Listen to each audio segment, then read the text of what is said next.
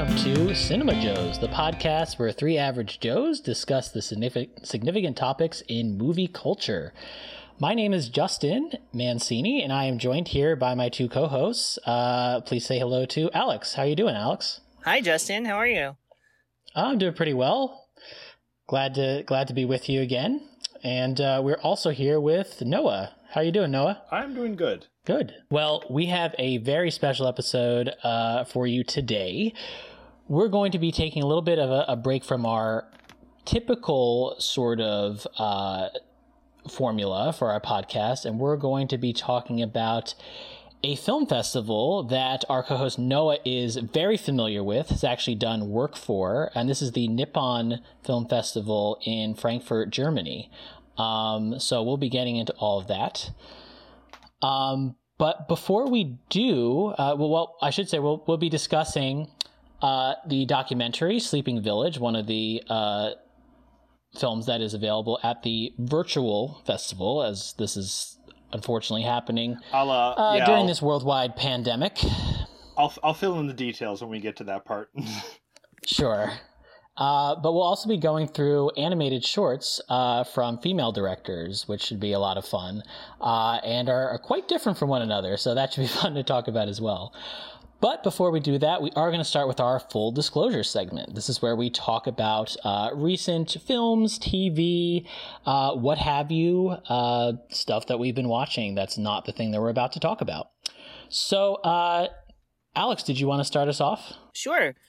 So the best film that I've seen since we talked last was a film from 1985 called Safe. It was written and directed by Todd Haynes, and it stars Julianne Moore, Xander Berkeley, who you might remember from mid-90s classics like Heat and Apollo 13, and then also Peter Friedman, who has been a character actor for a long time, that you probably knew his face but not his name, but he actually most notably has been in a supporting role in the HBO series Succession, which a lot of people have watched and which I love. So seeing him here was a lot of fun in a very different sort of role. This movie is kind of like an underseen classic. The Village Voice actually named it its best film of the 90s, which is a real surprise given it's kind of like low profile, but I really kind of can't, I can disagree because it's not my personal favorite film of the 90s, but it definitely, after watching it, broke into my top 25 list, and pretty high up there, because I just absolutely loved this film. Do you guys know anything about it? Apart from the fact that it's a Todd Haynes film and stars Julianne Moore, I don't know a lot about it, but it's one of those films that seems like once I sit down and watch it, I'm going to love it. Yeah, well, as a Todd Haynes film, it being a Todd Haynes film that stars Julianne Moore doesn't really narrow it down very much, because she is kind of his muse in a lot of ways. But I'm just going to start out by quoting what Criterion said about it, because I did watch this on the Criterion channel. Unfortunately, it is not currently available to stream on the Criterion channel because it did expire on that service, but you could still get it to rent, and I really, really recommend it. This is how they wrote about it. They said, "A profoundly unsettling work from the great American director Todd Haynes, Safe functions on multiple levels as a prescient commentary on self-help culture, as a metaphor for the AIDS crisis, as a drama about class and social estrangement, and as a horror film about what you cannot see." And I have to say, I couldn't put it better myself, which is why I chose to read it here. And it really does. It really is this incredibly restrained film that uses quiet, and it uses subtle visual storytelling cues, and just an incredible central performance by Julianne Moore, where she underplays everything so much. And has such an interior kind of performance that is just breathtaking to watch. And it does all this and it uses all of these things to just really tell this incredible story about this woman who has, in a lot of ways, it's sort of like the typical 80s story of like suburban malaise, where she's this woman who she's upper middle class, has all of the types of possessions that she would need. She has a maid, she has everything that she could possibly ask for, and she seems profoundly depressed from the minute that you see her.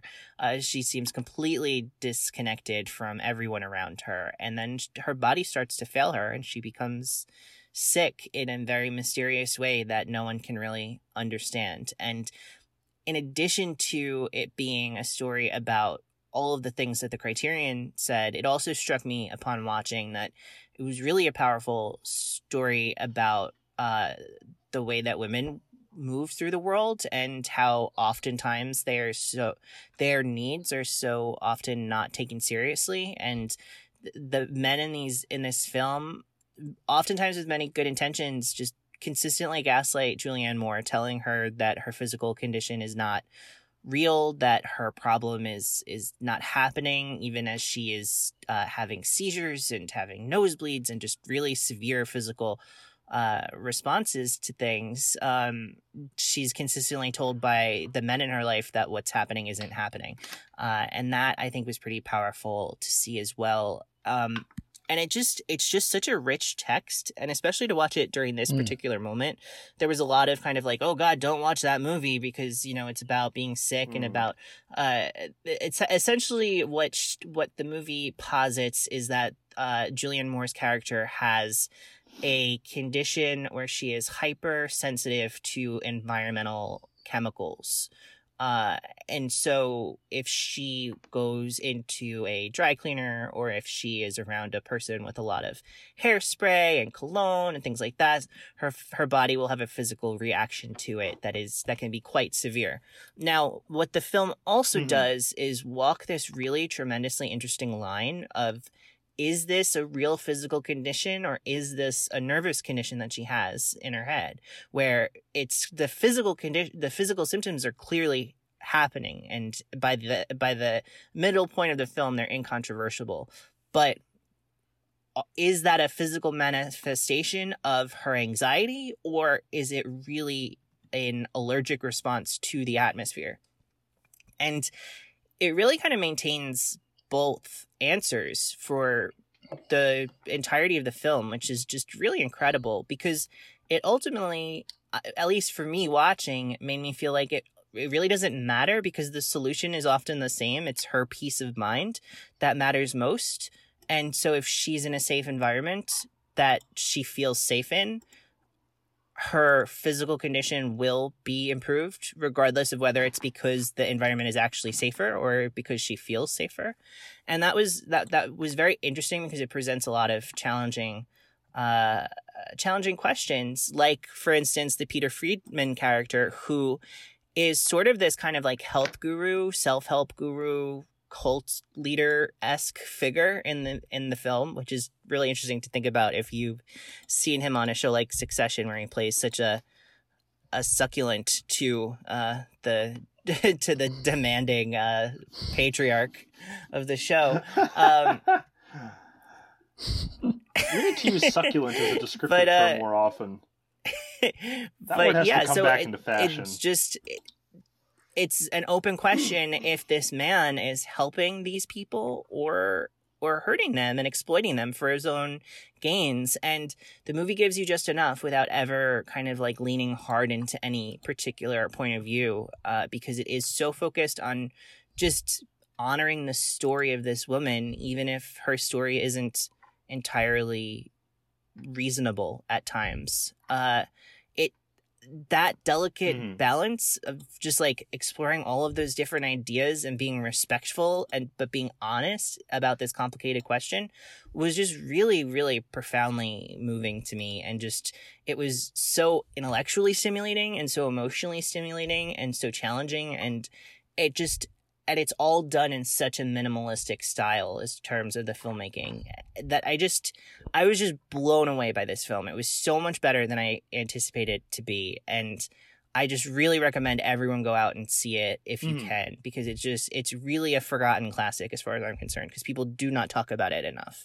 Given you mentioned people saying like, oh, you shouldn't watch this movie now. I assume that's because, oh, well, we have a pandemic going on. Yeah, well, because they're right. Like, is that the anxiety of like walking into a place and not knowing what is invisible in the air that can harm you is like a core component to this film in a lot of ways. But it also like it really but it also takes seriously the fact that like if that is a reality for you, then the anxiety of going into any space at any time is also like just as crippling as the concern of like the physical ailment that could attack you from the air.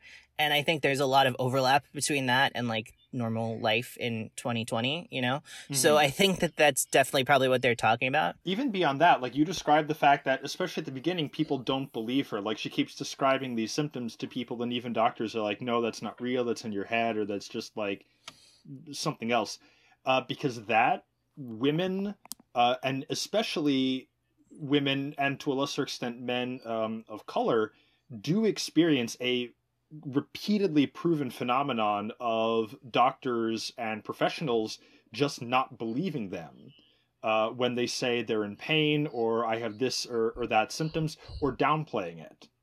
Yes.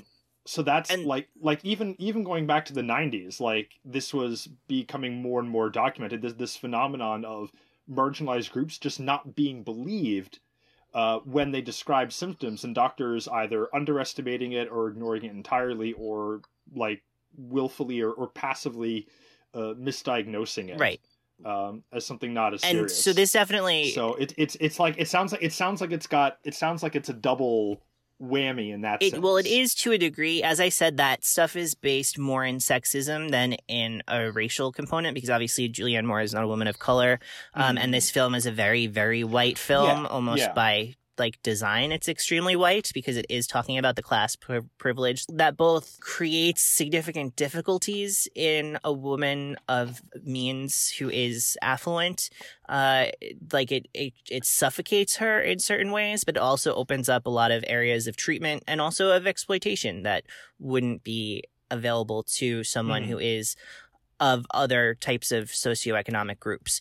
But there is a long, long history of women not being taken seriously by medical providers who are mostly men. I mean, there's also just a long history of like medical trials being performed exclusively on male subjects, and then the treatments being prescribed to women to oftentimes disastrous results. So the fact that so there is that like internal that sexism that is a big part of it, but the racial component is almost an inverse of what you're suggesting, because of the fact that she is such a relatively privileged person in this society. Like that is Todd Haynes kind of excels at that sort of like that gilded cage sort of metaphor for an upper middle class white woman. Like that's what almost all of his movies are about in a lot of ways. And it's definitely on point here as well. And I think that it's also just like, I have to say, this is Julianne Moore in 1995. It's pretty much considered her breakout role. She had a lot of small parts before this.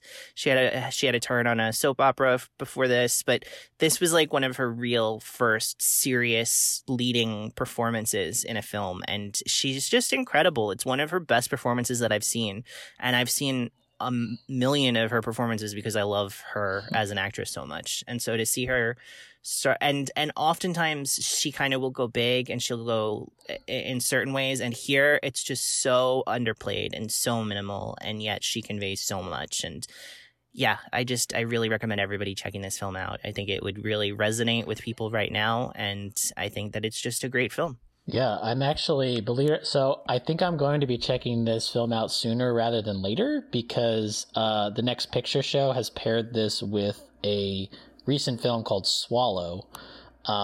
So that should be an interesting comparison. So I might be seeing this film, like I said, sooner rather than later. So yeah, looking forward to it. I can't wait to hear what you think about it. Yeah, when you watch it. Also, sidebar, Swallow is a really gross name for a movie. Just like putting that out there. And that might be by design. I imagine that was the point. I imagine that was deliberate. I'll let you know about that one as well when I get to it. All right, so let's go to you next, Noah. What have you been watching lately? Well, last weekend, I finally had the time to treat myself and revisit two older films that I genuinely love and had not seen in a while. And in both cases, it was just a treat to revisit them. So we had some family over to visit, and on Friday night, I convinced them to watch Scott Pilgrim vs. the World. And the next night, I had access via the Nippon Connection website, which, for reasons I'll get to later, was showing some past movies that had been screened at the festival. A Japanese animated movie called The Night is Short, Walk On Girl.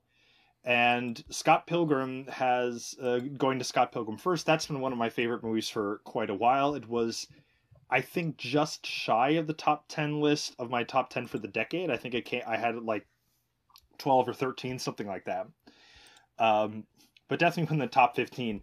It's easily my favorite Edgar Wright film. It's just, it's so, the editing and the use of sound and visuals to create this unique world and this incredibly vibrant sense of humor is just so fantastic in this movie. Just every time I see it, I'm just like, how did they think up this gag? And two, how did they like go about making it actually happen that way to the T?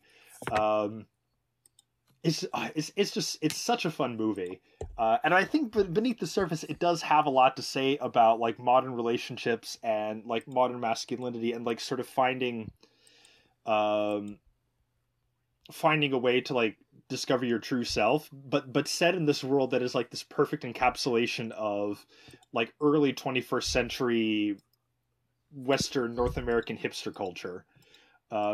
So it is very much a time capsule in that sense, but it's a good kind of time capsule for me. Yeah, I'd be curious. You guys have both seen that movie, right? Yes, I know. I've definitely seen it. I'd be curious how it aged, though, because like it was a film that was so current of that specific moment, and that moment has certainly passed. So I'd be very curious to see how it held up. I think anyone who like was at the right age or who was like sort of in tune to those particular cultural moments, because it's not just like hipster culture is a big part of it. Like the sense of humor is very like, you know, early 2000s. It's loaded to the gills with like classic video game references. It's also very, I would argue that it's the best live action anime movie, because especially in terms of the action, the way action scenes are like edited and cut together and like characters are shown in perspective is very like draws very heavily from Japanese anime. So I think anyone who's into video games, especially classic video games, would love this movie. Anyone who's into like the comic book or the anime or manga aesthetic would get a lot out of this movie. And anyone who remembers, who was old enough at that particular time period, would definitely like love the movie no matter when they end up watching it. I can't imagine anyone like who is not attached to that culture being very befuddled by the movie. I don't imagine anyone who hates manga or comic book movies or anime would like it. And anyone who like grew up later and is not at all familiar with that time frame, I can imagine plenty of types of people who would not get much out of the movie. Let me put it that way. So how did your guests take the film? Oh, they enjoyed it. They had a lot of fun. They thought it was a really cute, fun film. So the other movie that I got them to watch the next day was a Japanese animated movie called Night is Short, Walk On Girl, which I'm blanking on the year. It was 3 or 4 years ago, I think, maybe 3 years ago, when it came out in Japan and then was aired at the Nippon Connection Festival over where we are. And this is a movie. It's such a strange film. It takes the course over a single night. And there's a girl who, or a young woman who says, I want to feel like an adult, so I'm just going to go out drinking.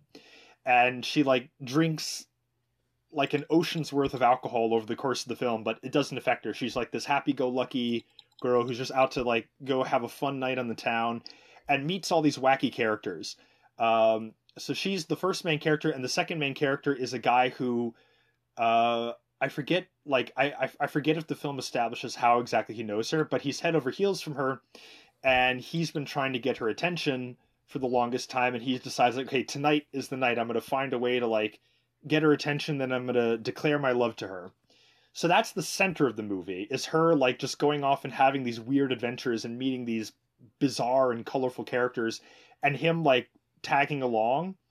and them getting pulled into all sorts of like insane hijinks. And there's a whole side plot about there being a god of used books who wants to take revenge on private collectors who soak up all the good used books at flea markets and then sell them at gouging prices.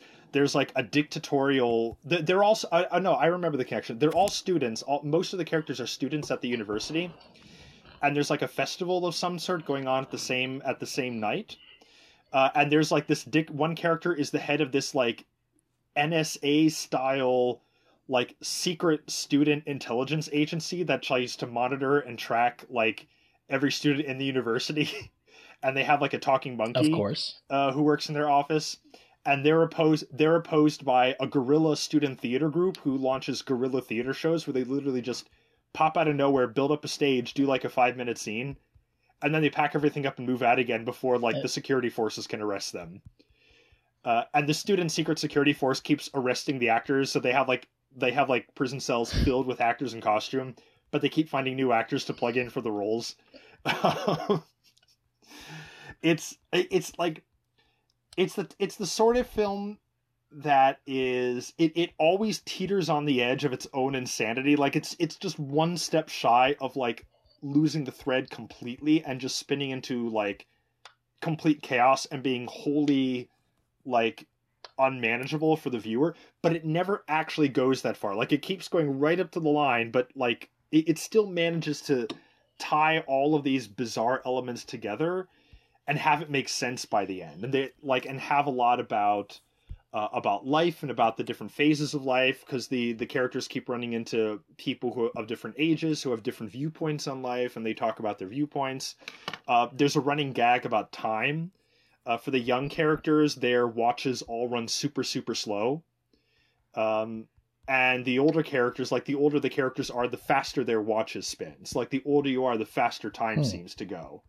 And that's a running theme throughout the movie, how time can speed up or slow down depending on your perspective. And like the whole movie takes place over the course of a single night, but by the end, it feels like you've watched this epic journey. And you're like, wait a sec. Like at one point, one character says like, I remember when you and I had our drinking competition to see who could like chug the most liquor. It was years and years ago. And the other character says, no, that was earlier tonight. Like that was 2 hours ago. It's an incredible, like if that movie, so a couple of like older films were screened as like a special offer for the festival this year. If that one had been available globally, I would have insisted that you both watch it and that we do this episode on that movie, but it wasn't. I'm very disappointed about that, but one day I will find a way to get you guys to watch this with me. It's such a good movie. It should have been on my decade's best list looking back, but I'd only seen it once at that point, and I was like, oh, maybe my memory is like, maybe like nostalgia is making me think more highly of it. But having rewatched it, I was like, nope, my first impression of it was spot on. It's a masterpiece. Yeah, I had heard of this because I remember when I was, as I typically do, when I'm making my list of films to watch for a particular year, I will look at like films that are like generally pretty well acclaimed for a given year. And I remember seeing this film for, at least for the United States, I want to say came out 2018. So I remember considering it for my list, and that sounds about right. I think I eventually cut it just because I had so much on that list. But I think it was 2017 when I saw it, and I had it like 5 or 6 on my top 10 list. That looks like when it came out in Japan and some other countries. So, but yeah, just the way you're talking about it, the two films that it immediately jumped to mind for me are After Hours and Waking Life. That's like just based on the very kind of like Waking surreal, Life is a very good comparison. Situations that our heroine seems to find herself in. It's not rotoscoped, right. But it's not rotoscoped. But the animation is similar to Waking Life in that it has like there are all sorts of bizarre shapes, and people's bodies will like shift and move in weird ways. It is like it's extremely cartoony in that sense, but it fits perfectly within the tone of the movie. But yeah. Well, maybe one day when I visit you in Japan, and then on top of Japan, yes, in Japan, well, perhaps, I don't know. Who knows? Yes, my true home is in Japan. I'll sign up for that trip. That sounds awesome. Awesome. Well, so for what I've been watching, well, guys, I've kind of come to there are two more films that I plan to watch for my 2019 review. And I've been putting them off, I think, just because the subject matter seems really heavy, and I've been watching a lot of heavier films, especially a lot of really thematically heavy documentaries recently. So I felt like I needed a little bit of a break from that. And of course, I decided to watch something that really wasn't necessarily a break, but was, at least in terms of the content, but in terms of the form, I think was maybe kind of what I needed. I decided to watch a very famous comedy special that is on Netflix that I had not seen the entirety of before.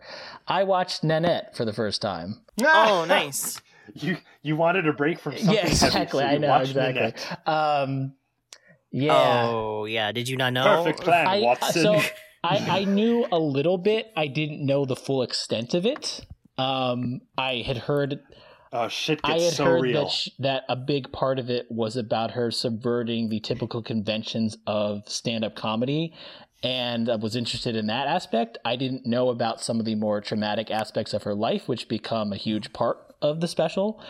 And really, I think, in a way, go beyond even her own life and really make us question injustice in the world in all its forms, which was definitely not something I was expecting. And yeah, it was probably not as much of a break as I was hoping it was going to be. No, not really. I think, have we talked about this on the podcast before? No, I don't believe we have. I've definitely seen it, and Noah, you've seen it as well. And I think I could speak for both of us in saying that we think that it's incredible. Well, I hate to be boring, but I did think it was incredible. I think one of the things that I was not expecting was one of the subjects that she gets into is the notion of the separating the artist the art from the artist, which I think is something for me that I'll be honest, I think I've kind of tended to take that for granted. I watch a lot of, I remember I did like a Hitchcock marathon. That is someone who has an incredibly, incredibly profound influence on film. And in terms of his professional and personal life, did some more than just problematic things. You would say the things he did were sexual assault. And I was somehow able to watch a lot of his work and not think about that. And really... or literal torture. Yeah. Like if you read about the history of the birds. Well, yes, exactly. I was, watching like the films of Hitchcock and not really thinking about all these other things because frankly, it was my privilege to do so. I had distance from all those things. And really what I found was interesting about this special is Hannah Gadsby really questions whether someone who is problematic themselves, who's to say that problematic quality of that person can't also come into the art? And I think that was something I really hadn't thought about before. And she does this, she goes on at length because she was an art history major, as she reminds us throughout the show. And one of the good bits, she goes on at length about Picasso and about how the Cubism and the way that he opened up the perspective of visual art maybe didn't allow for all perspectives, and maybe that was tied into his incredible sexism and misogyny. And that was something I really hadn't thought about, and something maybe I had taken for granted. And I think we have this way of looking at art sometimes, especially if it's incredibly meaningful to us, as this kind of sacred artifact. And I think really one of the things among many that this special does is it makes us aware that there is a production that goes into that art. There are people behind that art. There are all these things that go into, and if you think nothing problematic is going into that art, you are incredibly naive. And, I think that was something that really kind of, and I think for a special that does so many things well, just to kind of shock me out of that way of thinking was something I found I felt really grateful for. It really has changed how I look at art in a way. And I didn't realize that was going to happen, and I feel fortunate for that. I know I was reading a little bit about the special, and I found out that apparently when she was testing a lot of this material, the initial reactions to it were much more, much more palpably uncomfortable for the audiences, and then apparently she had to like tone a few things down or add a few more jokes. And I felt grateful for all the moments of discomfort and tension. Oh yeah, as she brings up constantly, tension that she perpetuates, because it's a way to really make us think about our world and the injustices within it, without kind of willingly dismissing it, as I think maybe I did as someone who just was like, oh, I can separate art from the artist.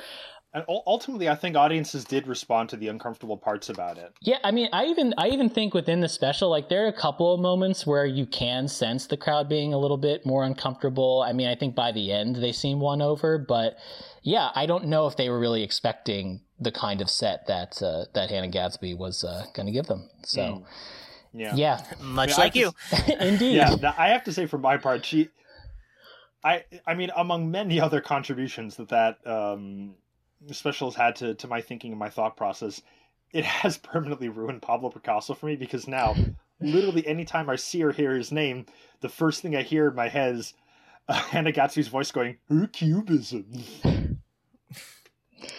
Yeah, but also like, you can hear her say his name, cubism. and his name sounds so great with her accent. But I think that it's really, everything that you say about that special is entirely dead on, but that would make you think that it might be, if you haven't seen it yet, it might make you think that it's a very intellectual kind of special, and it certainly goes into that. But what struck me most is just how incredibly emotionally vulnerable she is throughout the show, in a way that was just kind of jaw-dropping. And I think that that emotional vulnerability is an important aspect to processing her later, more intellectual arguments about art and the effects that it has on people, and the role in which the artist has in creating art. Because I think that when you see her as she's giving you so much of herself, and being so vulnerable and so open and being so honest about some of the most awful things that have happened to her in her life, that when you then listen to someone who has given you so much of themselves, and then listen to their critique about something that really bothers them in an emotional way and in an intellectual way, I feel like it primes you to be much more open to that argument than you might otherwise be, because that's sort of like, how can you separate the art from the artist is a very kind of like established argument in culture that we've been having for decades. And I feel like everybody kind of has their own camp on that, and kind of like falls in line, and is usually pretty resistant to arguments trying to convince them otherwise. And I think that the fact that she was willing to be so vulnerable and be so open really, at least for me, broke down that sort of resolve and made me more interested and more willing to hear her out on her argument about what she was trying to say in terms of that topic. So I think that it's important to not separate those two aspects of the special, because they work so well together to create such a really powerful whole. Just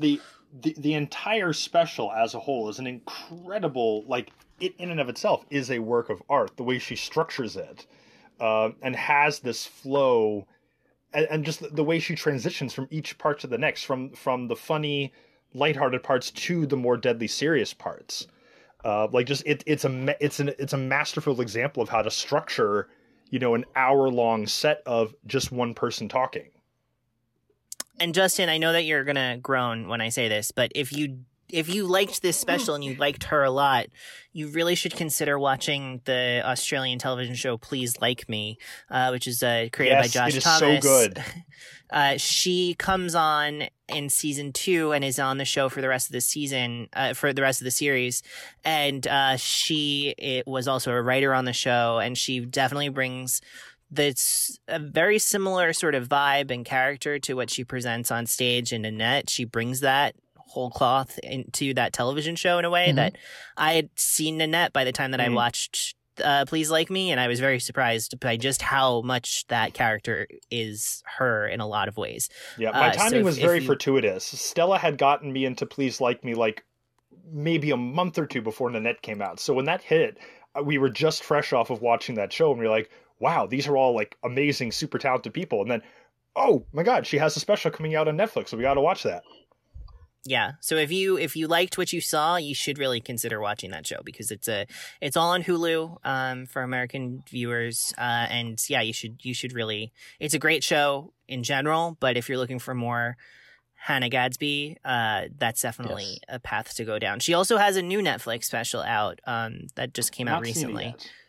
Yeah, I haven't seen it yet either, because unlike Justin, I don't think that I could process something super heavy in the moment. So I decided to hold off, because with her, you just don't know where things are going to go. Yeah. I mean, I honestly would love to see her live. That was certainly something that came across just watching this special. Really talking about anything.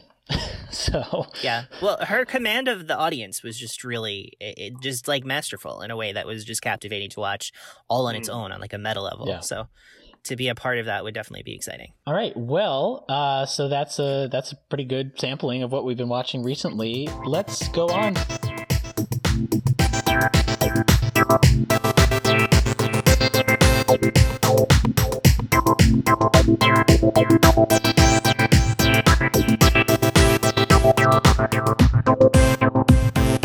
We'll be talking about the Nippon Film Festival, and I guess before we get into it, Noah, since you are really familiar with this festival, would you like to kind of give us a general overview of the festival and how and the kind of work that you've been doing for it? Yeah, so Nippon Connection, and that's the full title, because just Nippon is another word for Japan. So Nippon Connection is a Japanese film festival that is based out of Frankfurt am Main, in Germany, and this year was the 20th year of the festival. So it was launched in 2001 by a woman named Marian Hansen, who still runs the festival, and a few other colleagues of hers. It was actually launched in 1999, but they had to take 2 years off in between the first and the second one. All right, there you go. Alex knows my subject better than I do. So this was at any rate, this was the 20th year of the festival. And it started off pretty humbly. It was just sort of like this event in one of the university campuses at the main university in Frankfurt, but it's really grown, especially over the past 10 years, and is now the largest festival for exclusively for Japanese films outside of Japan itself. So on average, the festival screens somewhere around 100 or more films from Japan of every stripe: documentaries, animated films, fictional films, stuff that's mainstream with big name actors and financed by the major studios, all the way down to like debut films by independent artists who had to like scrap together their own funds to like produce the film. So and covering every range and every spectrum of genre and tone and style and aesthetic. So it's a really fun event, and each year it's always mixed with a whole bunch of cultural programs, stuff like concerts, art exhibits, Q&As or discussions with filmmakers. A lot of Japanese actors and filmmakers are invited over each year for guests. And then there's a whole array of prizes. Some are awarded to the films by judges, and some are voted on by the audience members. So this year, obviously, it was not possible to hold the festival like in its usual venues. And I've been involved in the festival for about 5 years now. That's another thing that's pretty special about the festival, aside from Marion herself and a couple of other like major figures. Everyone else who does the work on the festival, and like from organizing the schedule to doing guest services to picking out the movies, to merchandise and everything else, are all volunteers. So I started off about 5 or 6 years ago doing helping with the English translations for the website, because everything is posted in German, Japanese, and English. So I started off helping with English translations and then have slowly transitioned into being part of the pre-selection team that helps to watch a bunch of the movies in question beforehand and help the main film team do the final selection for what films are actually asked or selected to be screened at the festival. And I've also been helping to organize the official festival blog for the past 4 years. So that's the condensed history of Nippon Connection as a film festival. Obviously, much like all the other film festivals around the world, the traditional film festival where all these people from around the world gather in one place for a week or two to watch a bunch of movies was not possible this year. So instead, there was a reduced cultural program that was mostly offered online via live stream, like a few live stream concerts out of Japan. And then a somewhat smaller selection of films were available to just be streamed over the website. So it was an all digital festival this year. And once I realized that, because I've been telling Alex and Justin about Nippon Connection for years and all the great movies I get to see every year. But unless you're actually physically here, until now it was not possible to see them. But some of the movies, not all of them, but a select number of the movies were available to be streamed globally. And the rest were only available like within Germany or within Europe. But a small number of films were available globally. So we went through the schedule and picked the main film, Sleeping Village, which is a documentary. And then the selection of animated shorts that were all made and directed by women. And the reason for that is every year the festival, there's some sort of thematic, some sort of main theme or topic to the festival. And this year it was female futures in cinema. So looking at where women currently stand within the Japanese film industry and what the trends are, how women are trying to become more influential within the Japanese film industry. Because, Japan, the same as in every other major film industry in the world, there are a lot of really amazing, important female filmmakers that have both directors and actors and screenwriters and producers and throughout the years. But they're still very, very underrepresented within the decision-making halls of the film industry. The same as in the United States, the same as in Europe, and as in everywhere else. So that's why we decided to look at the female-directed animated shorts, which were all shown together. And there were 12 shorts, and the total runtime, I think, was like an hour, 20 minutes, something like that, for all the shorts combined. Okay, and so unfortunately, I was unable to watch the material for today's episode. So as a result, I was a dum-dum. I did not remind Alex early enough.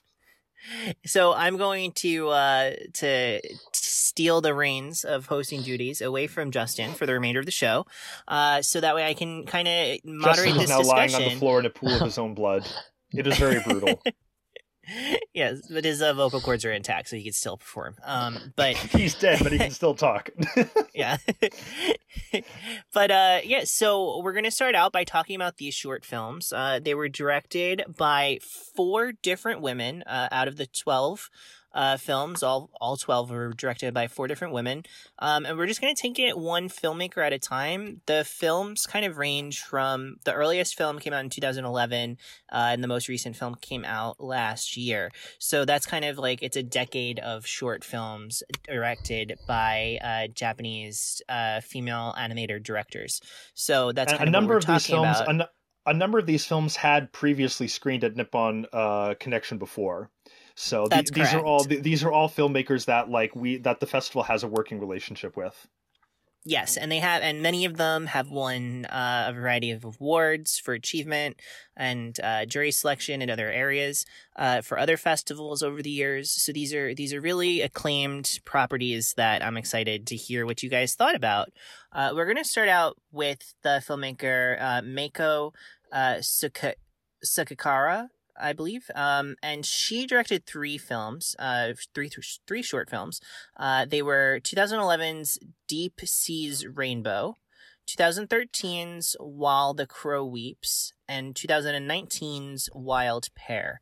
So of those three, Justin, I just wanted to get your sense of which one do you think was the strongest film? Which was the one that just jumped out at you the most, spoke to you the most directly? Of the three, I would say probably the one that I like the best, just because it feels the most complete to me, is Wild Pear. This almost to me feels like a child's storybook come to life. It revolves around these two crab characters, like almost like a family of crabs who are constantly looking up at what they don't really understand is the surface of the water, where all these weird things seem to take place. Like fish are grabbed out of the water by birds, and then the crab parent has to explain where the fish went, and I believe describes it as going to the scary place. At another point, there is the pair of the title, that sort of rests on the surface, but they are sort of waiting to sink because of the dangers inherent with the surface of the water. It's very sort of innocent, and there's definitely a playfulness to the two younger crabs and their sort of interactions with one another. You can tell they're siblings. They have these like kind of petty competitions between one another. And I do like the other two here. I just felt like this one felt like the most complete kind of story to me. It has more of an arc. I feel like the other two are more like, in some way, more like poetry, and this one's maybe more like a story. So maybe that's just something I latched onto more, but that was definitely the one that spoke to me the most. And Noah, what can you tell us about the style of this artist? I mean, all I know of this artist are these three movies. So they look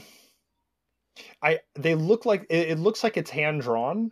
And it is, I think Justin's description of like a storybook come to life is very much that fits for all three movies. The aesthetic is very, like, it looks hand drawn. It looks like it's been colored in with like crayons or colored pencil, or maybe that was my thought, painted with like watercolors.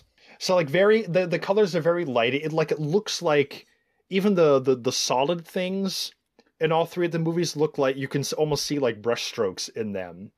Where the color was like filled in, and the lines, the lines are much more softer. I think that's the best way to describe it. Yeah, would you agree with Justin in terms of what your favorite of her works were? My favorite was the first one, Deep Sea's Rainbow, and really just because it is visual poetry. It's basically it's the sequence where like you see the ocean and the setting sun. And a whale comes out of the water and almost seems to like swallow the sun, and then dives down to the deepest part of the ocean where there are like all these creatures, and then like gives the sun to a giant squid. That's like bioluminescent. Yeah, and like there's all sorts of scenery in here of the deep ocean as like looking like a universe filled with stars and galaxies. Either reflecting it from the sky above, or like the giant squid itself. Like the water behind it is like all black, but then the squid is like this deep blue with patterns of like stars and galaxies and nebulae clouds on the surface of the squid, and it's really, really stunning. It's not like, it doesn't have like a clear story. You can interpret it, I think, any number of ways. It's really it's an experience of sound and images. There's no dialogue, obviously. I want to make a point of correction. I did actually get the dates wrong on I flipped the dates on the first and last film. So it does turn out that Wild Pear was her first film in 2011, and Deep Sea's Rainbow is her most recent film in 2019. So I do think that it's interesting that she's kind of progressing from a more standard narrative context to a much more abstract and sensory sort of experience in her work. That's an interesting trajectory for her as an animated filmmaker. With regard to Deep Sea's Rainbow, the thing I kept thinking about, and I don't know if either of you are familiar with this particular, are either of you familiar with the art of, I believe it's William Schimmel? No, it's not ringing a bell. Okay, so the reason I'm familiar with the work of Mr. Schimmel is because his work seemed to be featured on many a school binder or notebook when I was in school. And these were basically works of art that combined wildlife with the cosmos. So you'd actually have whales swimming through space, basically. Okay. So I couldn't help but think of that watching this. And the other thing and just to get back to elementary school, binder and notebook designs is Lisa Frank, because there's so much rainbow stuff going on here with that bioluminescence and some of those creatures that we encounter there. I do like how the film sets this up as this confrontation between this sperm whale and this squid, which of course I think anyone who has been to, the Museum of Natural History, that's like one of the things that one of the sort of iconic images, one of the things that just watching that battle between these two, undersea titans, basically. And this film kind of subverts that by the whale transferring that ball of light, which, whatever it might represent, to the squid, which I think is really interesting. Yeah, like, is it fighting? Is the squid stealing it? Is the whale feeding the squid? It's not quite clear. It's this way of sort of setting up what you assume is going to be this violent confrontation that ends up seemingly being this kind of either transfer of power or gifting even. So it's just really fascinating by that standard. Yeah. It sounds like an unforgettable image. So it definitely seems like maybe not the strongest film, but the most iconic, possibly. So moving on to another filmmaker called Yoko Yuki. She had 3 films as well in the program. They were 2016's 100% Electrical, 2018's A Snowflake into the Night, and 2019's Shimizu Bono Shara Bonbon. I feel like I am reading off the best animated feature short films at the Oscars. But so of those 3... Shimizu Bono basically felt like a music video. Yeah? Is that the one that jumped out to you the most? No, the one that jumped out to me the most was A Snowflake in the Night, which has like this paper cutout stop motion style where it looks very just two-dimensional. And like little bits of paper representing either paper or clay or something like that, representing the main character, just sort of reforms. And the basic story is a snowflake falls down to the ground, and then the snowflake is conscious and transforms itself into all different types of objects and life forms. Often on a whim, like it sees a frog and it thinks, oh, it might be cool to be a frog. And then it turns into a frog. And then the frog sees a bird and says, oh, I'd like to fly. And then he turns into a bird. And it gets it goes through this whole cycle of transforming through just, I didn't even try to count like the number of transformations that take place until the end where like he's back in the sky as like air or a cloud or something. And then comes together again with other snowflakes and transforms back to being a snowflake, and then falls down onto a mountaintop in a big winter snow, and that's the final image. The final images of like this massive snow-colored mountain set against the nighttime. So it was that one I found the most interesting, partly because I really like that final image and of this. I like the idea of this almost whimsical journey of transformation where this one being or this one like spirit or consciousness just on a whim goes through all these different facets of life and existence and like tries them out and then like keeps changing as a result. Yeah, that was also my favorite of the 3, though I did find them really... I found them all quite unique, but this one, seemed to be tapping into this kind of folklore. I guess I would almost describe it as like telling a bedtime story. It definitely had that quality to me, and like you said, like the way that these transformations happen, like to me, it was almost like someone doing like arts and crafts or something. Like a lot of these images seem like they're almost made on construction paper or something like that. There's a real tactile quality to, I would say, to her work in general, but for this short in particular. But to me, it was almost like a living a life, and returning back into being Snow.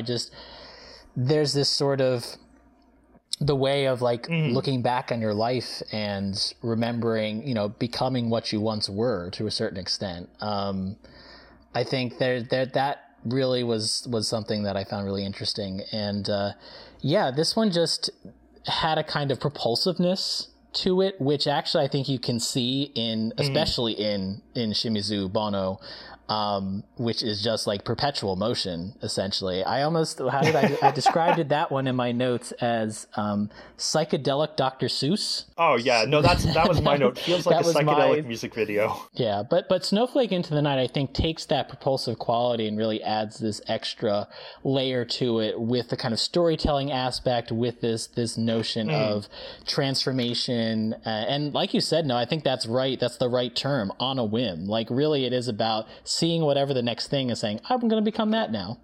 And I think that's the way we can sometimes live our lives, right? I mean, we say like, oh, let's try this thing. Okay, I'm tired of this thing. Let me try this other thing. That looks new.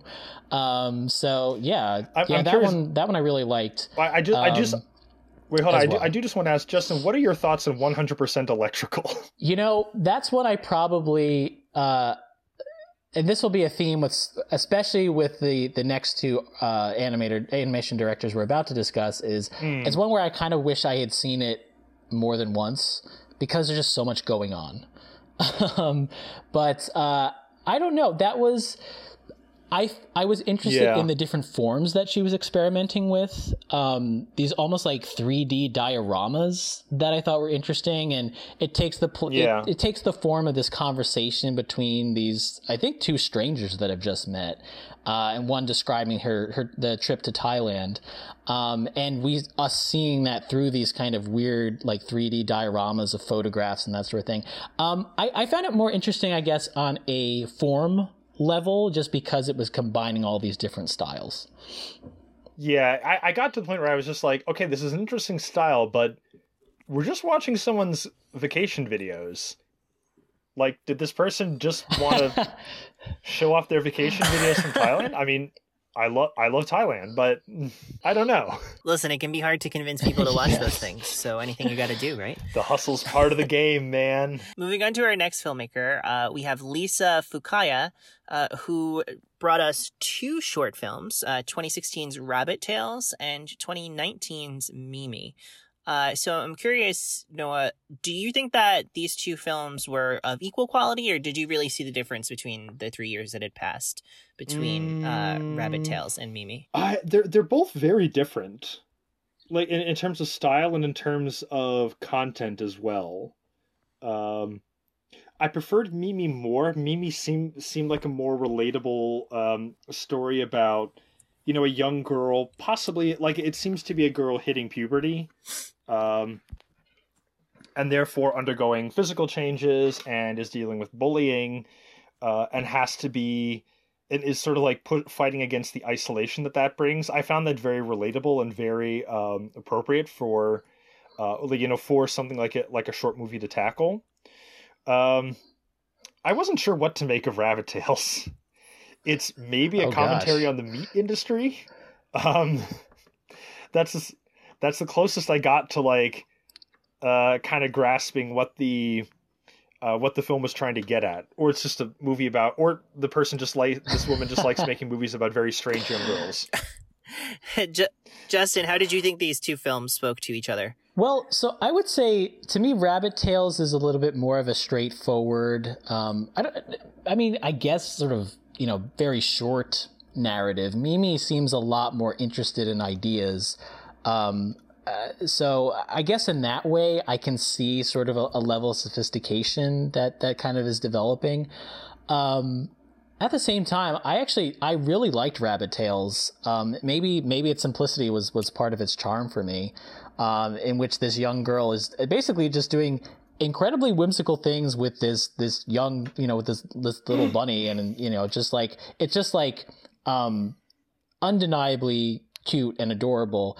And basically at a certain point, you see that this is not the first bunny that she's done things with. there are cages full of them, and there are also graves devoted to, I assume, various bunnies that she has had seemingly the same kinds of adventures with.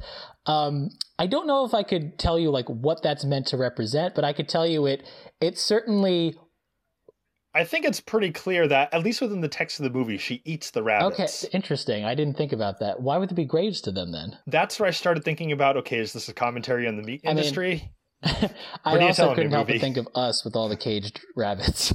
But that's another issue. Oh, God. But yeah, but... This does predate Us. Yes.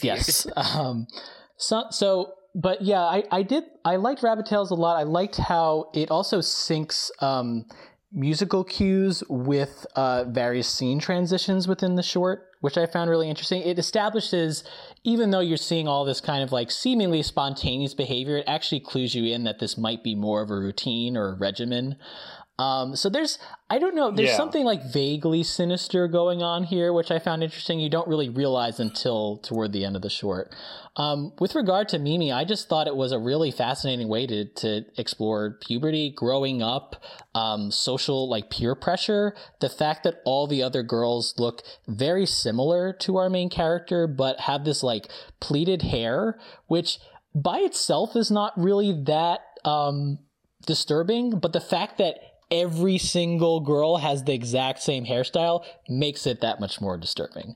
And you understand the pressure that she's under, and really the animation, at one point, like there's a point where almost like in this weird dream sequence, faces of these other girls seem to be merging into hers. So almost adds this level of like animated body horror to a film that's already concerned with various bodily changes, which should be pretty obvious from this red dot that keeps recurring within it. I really loved, I would say, of the four directors, Lisa Fukaya was probably my favorite. She's the one I would most like to see make a feature film. That said, I think for both of these shorts, she really uses that short form to its advantage in both these cases. That was actually going to be a question that I had when we finished talking about all of them. So let's hold on to that for just a second. Okay. Don't ruin it, Justin. No problem. God. No, that's fine. So we're gonna talk about our last filmmaker now. This is the only filmmaker who had 4 films included in the program. Her name is Serena Nihai, I believe. And again, I apologize if I've mispronounced any of these names. My Japanese is not where it should be. But the films were... And I'm not correcting Alex because my Japanese is only slightly better than Alex's is. Well, yeah, and your English is kind of spotty sometimes, so... Shots fired. So we're going to talk about 2012's Love-Hate Relationship, 2013's Trifling Habits, 2014's Small People with Hats, and 2017's Rabbit's Blood. Now, I have to say, just by the titles alone, I'm most interested in Small People with Hats. Does that live up to its name? Well, okay, hold on. So I want to start. Okay. So the order that these films were shown within the chronology within, because all the shorts were like grouped together in one video file. So it starts off with Rabbit's Blood, then Small People with Hats, then Trifling Habits, and then Love-Hate Relationship is the conclusion. So they went in reverse chronological order. Yes. So here are my notes, starting with Rabbit's Blood. Fuck! I have no fucking clue. I give up. Next film, Small People with Hats. Short People Genocide? 3 question marks. Fuck-a-mighty. That's the last thing I was able to write. Does that answer your question, Alex? Sounds like it lived up to my expectations. You're expecting genocide? Well, I was expecting something exciting. So, Justin, since Noah was rendered speechless by this animator, what did you think about their work? So I said, so this director, I would say, is probably the work that's stuck in my mind the most, which is saying something. It is very distinct. Yeah, and I mentioned it before, but this was a case where I really would have liked to have 2 things. I would have liked to have had the opportunity to watch some of these maybe more than once. To me, it's like reading a poem once. Like, I think that first time is kind of to get your bearings and kind of develop expectations for what that particular work of art entails. And then a second or third reading or viewing in this case is kind of designed to maybe delve into more of that meaning. And I was trying to kind of do both on the fly here. So I want to say that, but also I think this would have benefited probably from like conversation immediately following, because there's a lot going on here, particularly with Rabbit's Blood and Small People with Hats, which I actually think are very good companion pieces in the sense that both introduce these seemingly like very strict authoritarian societies where there is some kind of underclass, which also is apparently some kind of underground movement that one of our characters, maybe our protagonist in each case, is sort of discovering for the first time.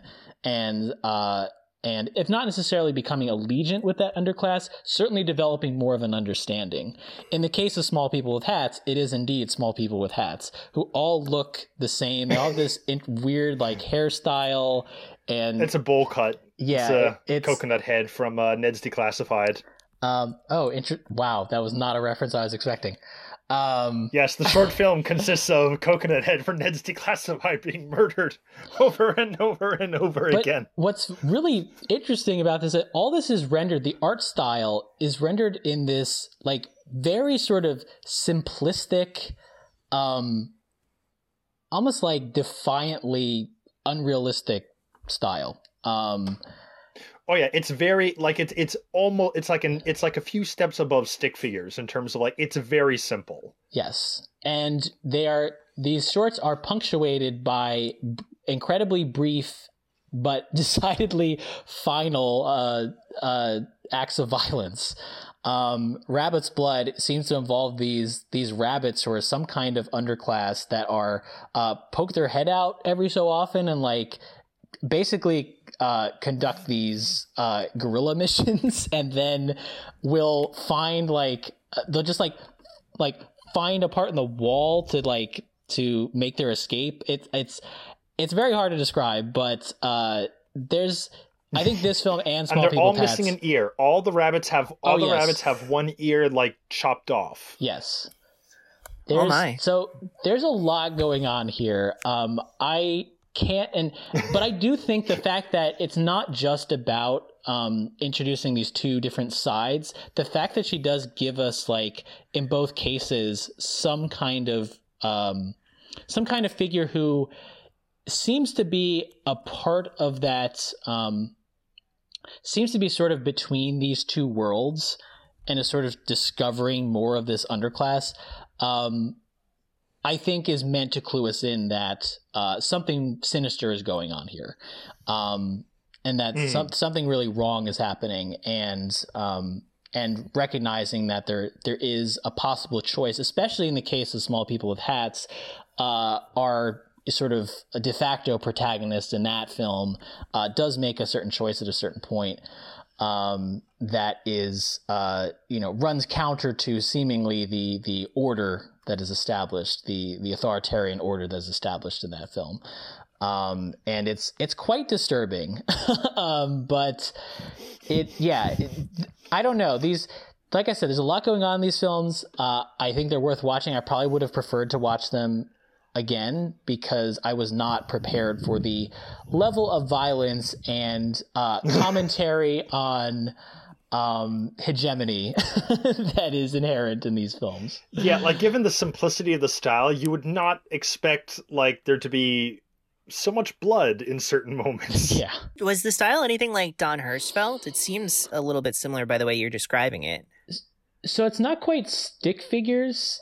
It's it's almost like, weirdly enough, and should be a commentary on my artistic skills, but it's almost like something that I feel like I could draw as an incredibly bad artist.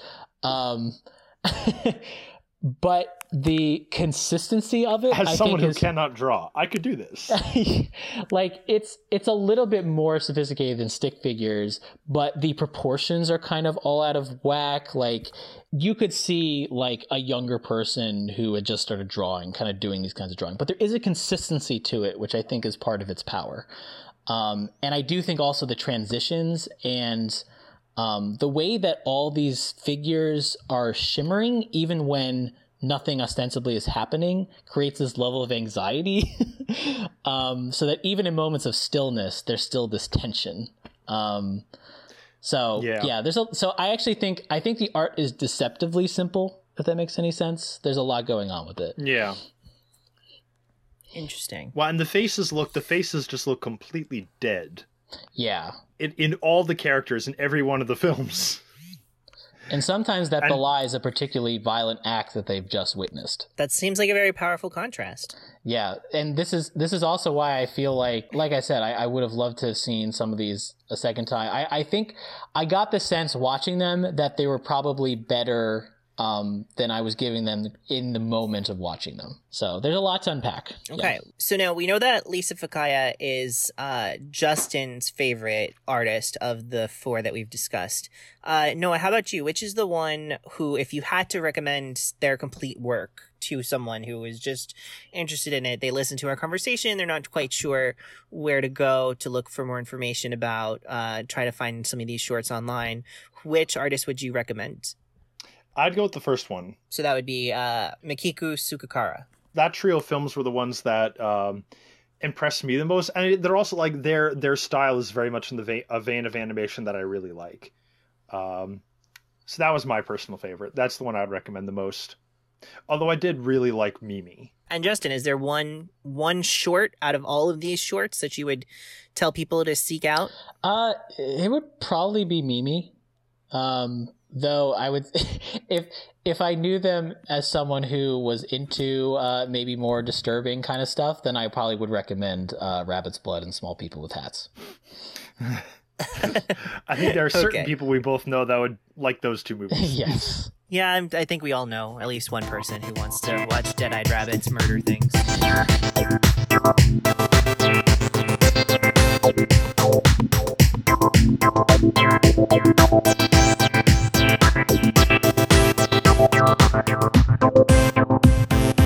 Okay, so now we're going to talk about our feature film for the episode.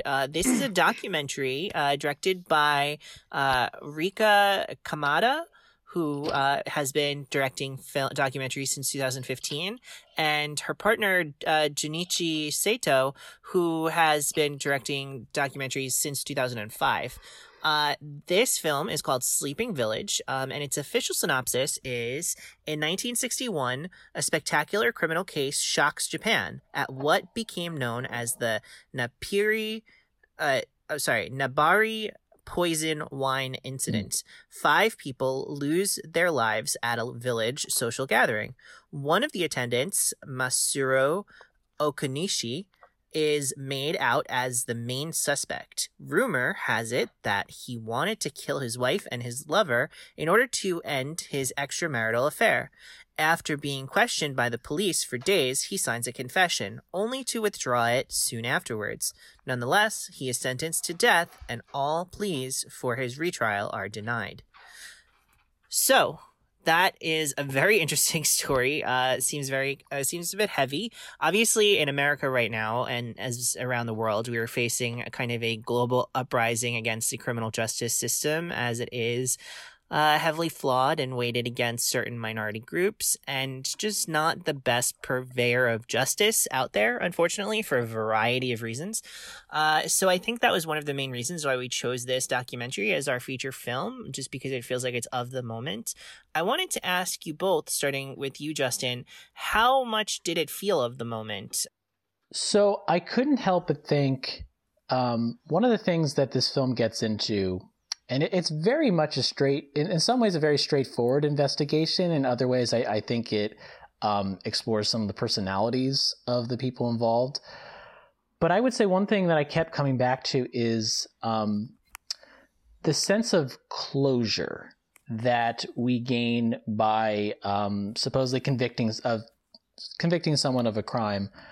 And I guess, like, with this film, there's this sense of, even though there's all this evidence that seems to point counter to this particular man as the culprit of this horrific crime, that there's one thing that I think everybody can agree on, is that the crime itself, is a tragedy, and whoever, there definitely should be justice visited upon the culprit.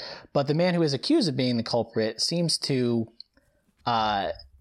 be someone who is actually innocent when there's actually any investigation applied. But his being convicted seems to, and I use that term deliberately, seems to bring about a sense of closure to the villagers, to the community, and I would say to the government and the country as a whole. But really, that sense of closure, I think in a way, is really perpetuating the injustice that's inherent in the legal system, in the law enforcement. And I guess, I don't know, when I think about our current situation, where we're seeing, still to this day, seeing cases where people are wrongfully convicted, and how supposedly justice is being achieved, I think there is some echo there of, are we is the real goal here to achieve justice, or is it to give us a false sense of closure? And if it's the latter, is that really a sense of closure, or is that just the kind of lie that we tell ourselves to be able to sleep at night? Basically, two main thrusts that the movie kind of highlights in this. The one is how a justice system itself, completely separate from the specifics of an incident and where it happens and who it affects, any criminal justice system, and in the case of this film, it's about the fact that in Japan, like, the signed confession, even if everything else, even if all the other available evidence points to that confession being bullshit, the Japanese system is, in the Japanese system, the signed confession is like the word of God. And if there's a signed confession, like 90% of Japanese judges will be like, well, that's it. There's a signed confession, case closed. And that doesn't necessarily translate one-to-one to every criminal justice system around the world, but the main idea is that any criminal justice system can over time kind of like fossilize around very specific types or aspects of an investigation and say, okay, this is what is important and what matters, to the detriment or to the ignorance of other types of evidence and other types of investigations that could end up being more accurate. So taking one aspect of a case and saying, if this is there, then that means that we have to decide this, and just kind of brushing everything else to the side. Because even though he did withdraw his confession and said he made it under duress, basically, because the police were like, the police investigators were like, well, we got to get someone to confess. Like, we don't have any leads. We got to produce something. Even though he withdrew it, and what little physical evidence is still available, like, points to his confession being nonsense, all of the attempts to appeal afterwards are dismissed with, well, he confessed. And that's it. Yeah. Like, you can take all of this work you've put in for the past several decades, toss it in the trash, he confessed. That's it. So is there no cultural awareness of the fact that confessions can be coerced? Well, I mean, it's something, I think that's pretty global. Like, anyone is, I think that's pretty universal, that if someone says I did it, I think any of us has an instinct to want to latch onto that and say, oh, well, that's it, you know?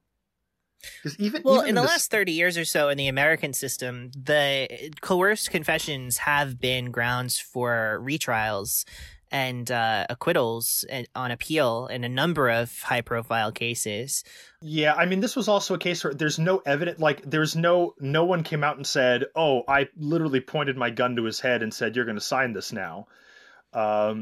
So there was no. Well, and that's also why we require interrogations to be filmed and confessions to be filmed now, so that way you can at least try to track how the means by which they're being given, and oftentimes that process is even abused. And there has been a lot of work by criminal justice advocates to try to just completely decenter that sort of thing.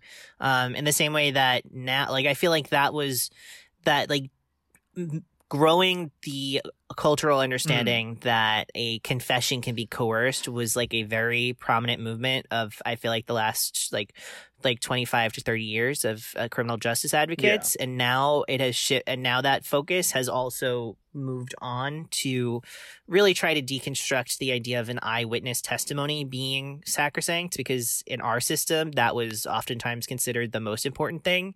And there's been a lot of really important work done to show how elusive memory is and how amenable it is to persuasion, and why eyewitness testimony is not as useful as it should be. Yeah, I mean, this seems to have been a case where there was no particular person or group of people explicitly threatened or forced him, or at least there's no evidence of that. It just seemed that in general, there was all this pressure to produce some sort of result. Yeah, well, a coerced confession is not just, I'm pointing my gun at your head and making you confess. It's also just spending 16, 18 hours in an interrogation room with someone until they finally give up because they are exhausted and they don't even know what their name is anymore. So they will they'll sign anything so they can just end the interrogation. I wanted to bring up, there's a quote from that they use in the documentary from a judge who refused to open the case in the many years that I couldn't believe how long this guy was on death row. For one thing, that's a whole other thing which we can get into.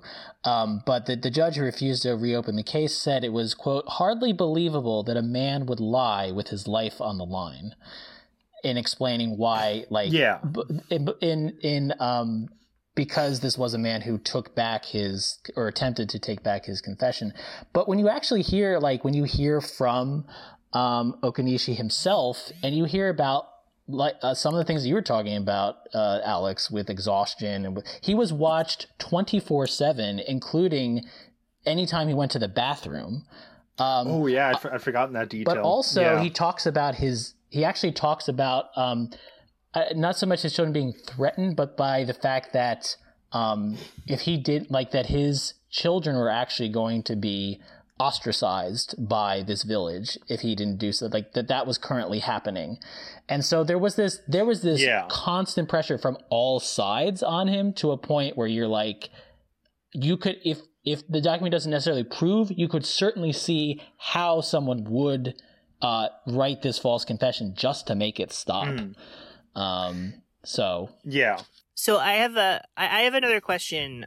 There's been a huge boom in the true crime documentary field, both in terms of true crime documentary series and podcasts and films, of course. And I'm curious how this fits into that larger landscape. In your opinion, do you think that this conforms to the genre in a lot of ways, or is it an exceptional example of it? Or this is not an American true crime documentary. I mean, this is not Tiger King. This is not Casting John Bonet. This is not sensationalist in any way.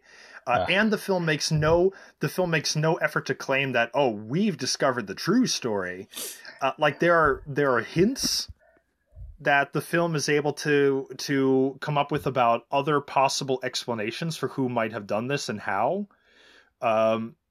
But there's never anyone sitting down and saying, well, obviously this is what really happened, and therefore we have to go back to the judge and convince them, so it's much more, the filmmaking is much more distant in that sense. It's not trying to the filmmaker.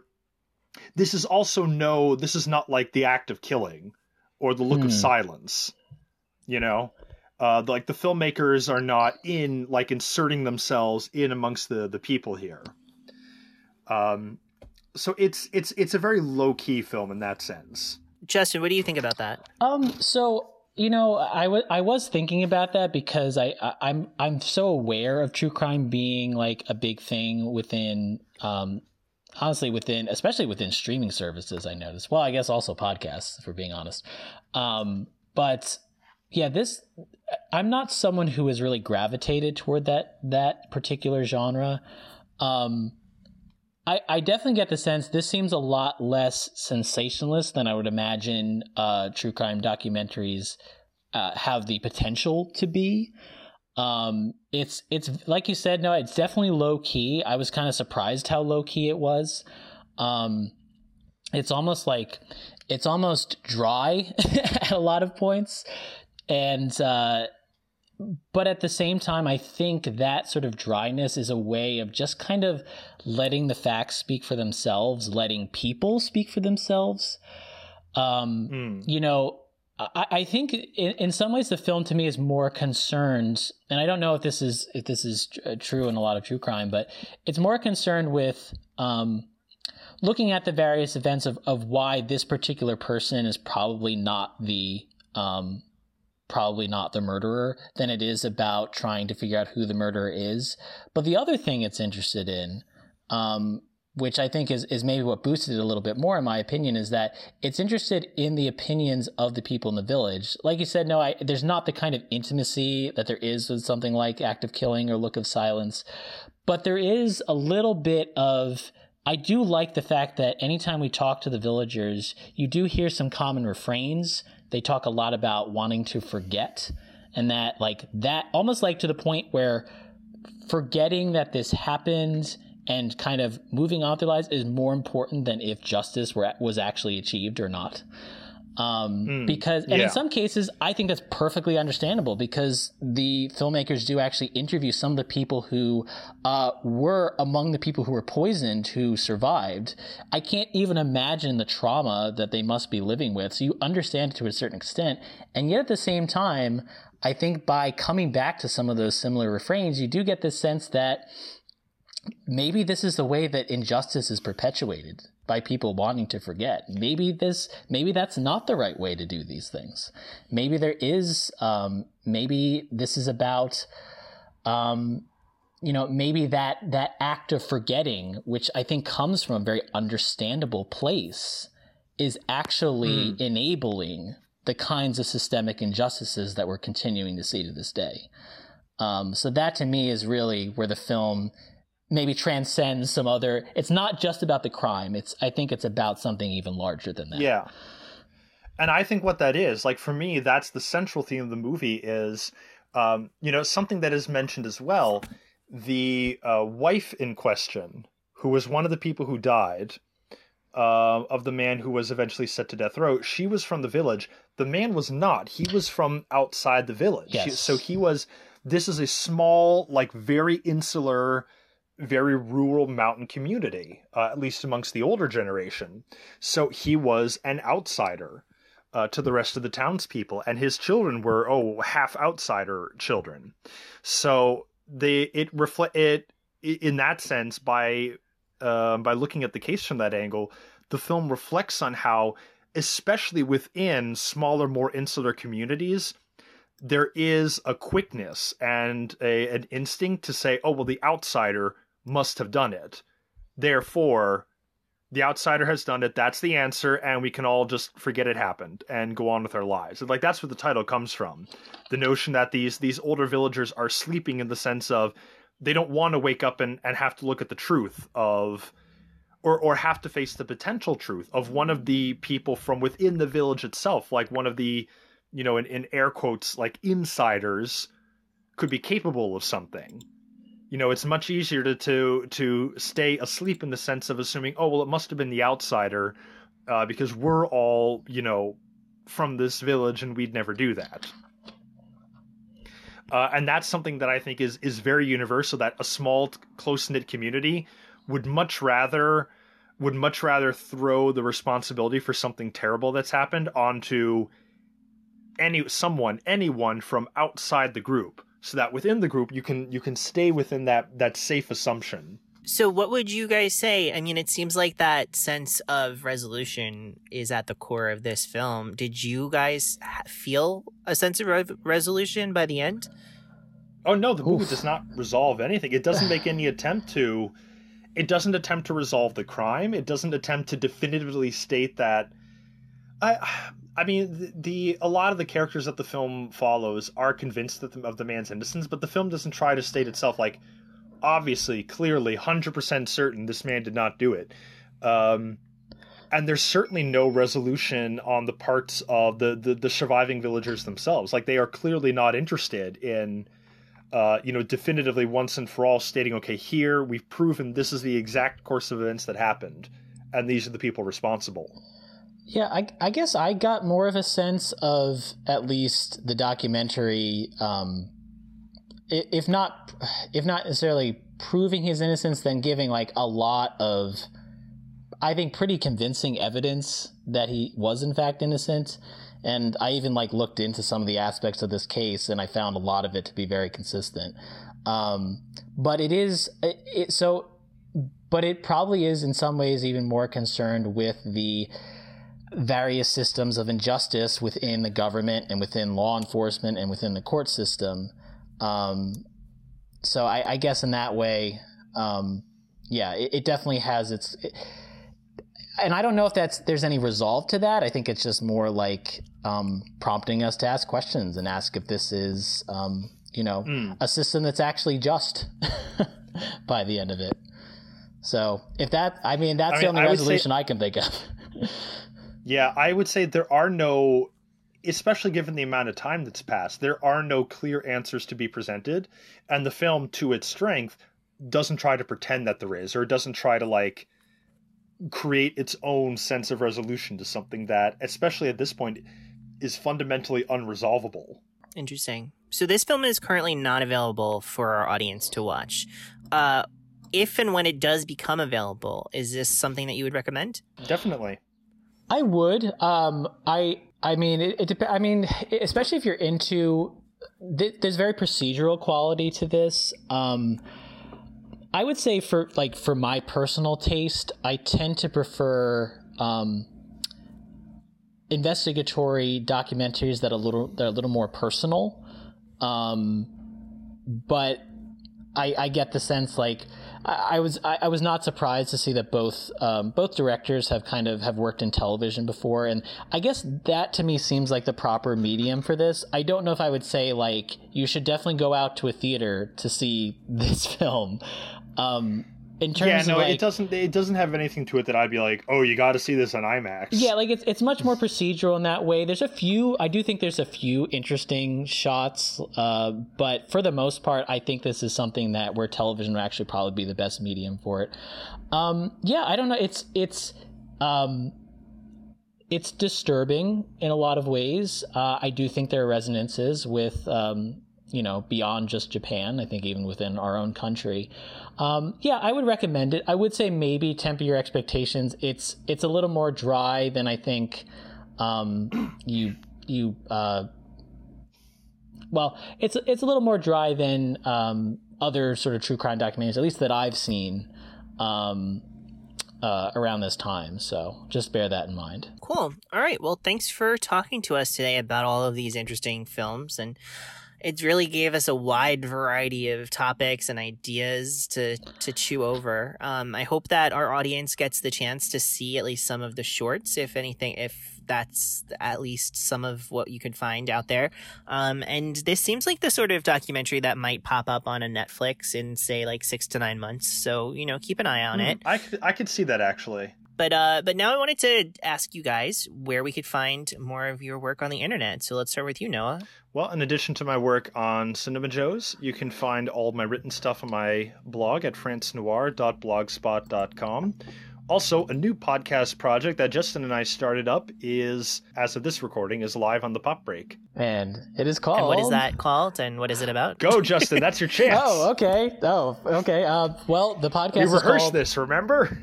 Yeah, definitely. The podcast is called Pod on the Rooftops. It is a podcast dedicated to the British rock band Genesis. It's something that Noah and I had talked about doing for a long time. We were very happy that Noah's brother Luke could join us for Luke's the podcast. You are not indeed. Wrong. We were very happy that Noah's brother Luke could join us for that. for the podcast. He's someone who I think knows a lot more about music, certainly than I do. So we feel very happy to have him on. But yeah, if you love Genesis, I would definitely recommend it. We go through every single album. We don't go track by track, but we do talk about certain songs. We talk about songs that we think deserve more attention, maybe some songs that we think are a little bit more overrated. We talk about lyrics and musical moments and all that good stuff. I have a lot of fun, so if I'm having fun listening to it, I hope that you do as well. If you're new to Genesis, we hope that maybe it gives you a starting point. It gives you a reason to check out this band that we think is, certainly certainly my favorite, and among Noah's and Luke's favorites as well. So yeah, and that's available at the Breakcast podcast feed over on Apple Podcasts. Also over there, you could find two of my podcasts that I host as in my duties as the TV editor for popbreak.com. Those podcasts are TV Break, which releases once a month, where we talk. It's me, my editor, Bill Bodkin, and the TV columnist for the site, Josh Cernacki. We talk about just like the ins and outs of the TV world. We talk about streaming stuff. We spotlight a new TV series every month, and we talk about the best thing that we've seen that month. In addition to that podcast, I also host Goodbye to All That, and that is a podcast all about the season and series finales of TV shows that we're covering on the site and that I personally enjoy. Recent episodes include Normal People from Hulu, and also Batwoman and Insecure, and Love Victor, which is the Love Simon sequel spin-off series that was much better than I expected, and it's like very sweet and definitely a show that you should give more than one episode to. In addition to all that, you can follow me at Media Thinkings on Twitter and Letterboxd, and you can follow our show at Cinema Joes on Twitter. We no longer have a presence on Instagram because we have decided that we no longer, as a show, want to be associated with the Facebook Corporation because they are not great actors in the political space, and just in terms of ethically practicing their own businesses, just not great. In for conclusion, a long audience, time, watch The Social Network. Yeah. So, Justin, where can we find you outside of that new podcast that you just talked about? So you can find my work at thecinemaverick.com as well on Letterboxd at thecinemaverick. Great. Can't wait to see it. So thanks everybody for tuning in. I hope that this was interesting for you guys. I know it's kind of hard to listen to stuff that you haven't actually seen yet, but maybe this will be an exciting palate cleanser to get you to dive deeper into the world of Japanese film. So with that, I'd like to say thank you from everyone at Cinema Joes, and we'll see you next week.